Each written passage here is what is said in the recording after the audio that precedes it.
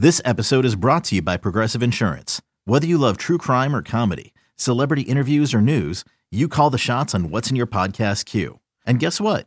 Now you can call them on your auto insurance too with the Name Your Price tool from Progressive. It works just the way it sounds. You tell Progressive how much you want to pay for car insurance, and they'll show you coverage options that fit your budget. Get your quote today at Progressive.com to join the over 28 million drivers who trust Progressive. Progressive Casualty Insurance Company and Affiliates. Price and coverage match limited by state law. You could spend the weekend doing the same old whatever, or you could conquer the weekend in the all-new Hyundai Santa Fe. Visit HyundaiUSA.com for more details. Hyundai, there's joy in every journey.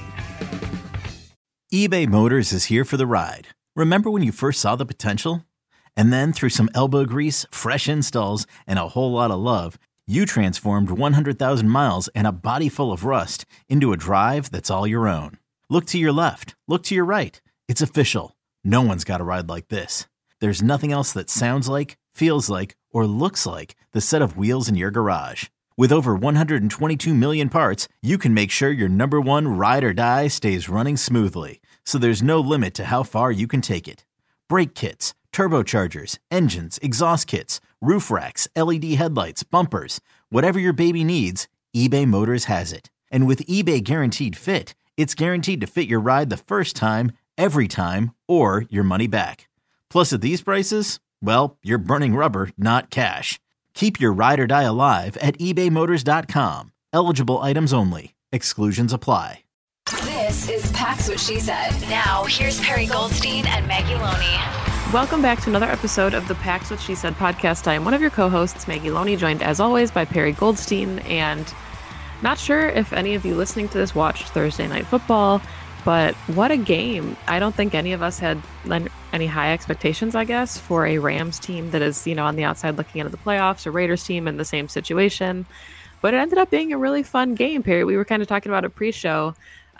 Thoughts on Baker Mayfield coming in, playing in the building for 2 days, and then winning an actual football game on a game-winning drive? Yeah, I mean, no matter who you are, if you come into a new organization, don't know the playbook, never practice with the players, like just are simply 40 hours into your new job, and you lead a 98-yard touchdown drive to win a game. It's pretty impressive. It was very impressive to watch. I felt very poorly for the Raiders defense who allowed that to happen.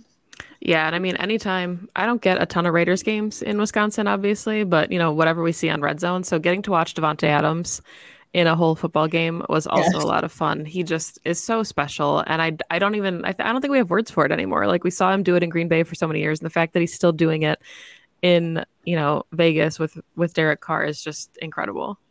He is one of one. Like, I don't know how else to describe him anymore. He looks bored doing greatness. Like, he's just on another level to everyone else. He made one of the best cornerbacks in the league in Jalen Ramsey look like a fool last night, all night long. Yeah. And I mean, of course, we got to see that a couple times when he was with Green Bay. That was a lot of fun, but. You ready? Showtime. On May 3rd, summer starts with The Fall Guy. Let's do it later. Let's drink a spicy margarita. Make some bad decisions. Yes. Audiences are falling in love with the most entertaining film of the year. Fall Guy. Fall Guy? Fall Guy. That's what the poster said. See Ryan Gosling and Emily Blunt in the movie critics say exists to make you happy. Trying to make it out? Nope. Because I don't either. It's not what I'm into right now. What are you into? Talking. Yeah. The Fall Guy. Only in theaters May 3rd. Rated PG-13. That is not the point of the show today. We do have the bye week for the Packers, so we posted on Twitter that we would be doing a Q&A, and we got some really good questions, actually, some really interesting things to kind of talk about during the bye week. So let's get started right away. We have a question from Robin, and he said, outside of the NFC North, who do you love to see the Packers beat when they're on the schedule, and why? A lot of people say the Cowboys, but I love a win over the Seahawks the most. Who you got?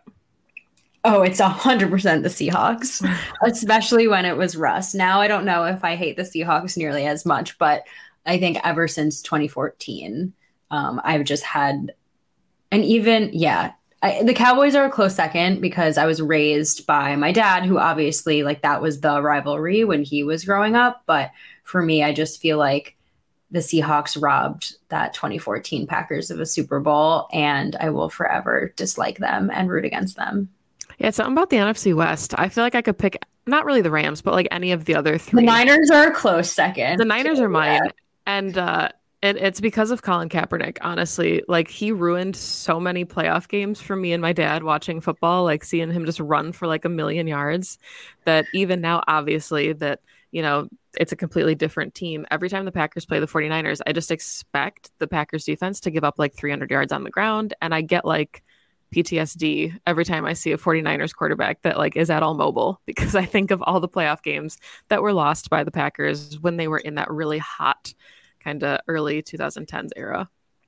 Yeah, and now Kyle Shanahan just like he's got Matt LaFleur's number a little bit, so the rivalry continues. Yeah, so pretty much the entire NFC West. You know, the Cardinals, obviously, there's been some playoff games that have come down to the wire, but I don't really have a problem with them as much now. But I do understand that we probably have some recency bias, and I think the Cowboys would definitely be, if you asked a lot of older Packer fans, it would be the Cowboys for sure. Yeah. All right. Josh asked, why are the Packers not undefeated? There's a lot here. Josh, how much time do you have? Are we supposed to seriously answer this question, or is this a joke? I'm sure it's a joke, but I think that there's, you know, plenty of reasons for them to not be undefeated. Do you have any thoughts on that, or do you want to just move right along? Yeah, let's move right along. If you've listened to, go back to any episode of this show and listen to us explain why the Packers have been losing, and you will know the answer to that question. Because the list is longer than a CVS receipt. 2400 Sports is an Odyssey company.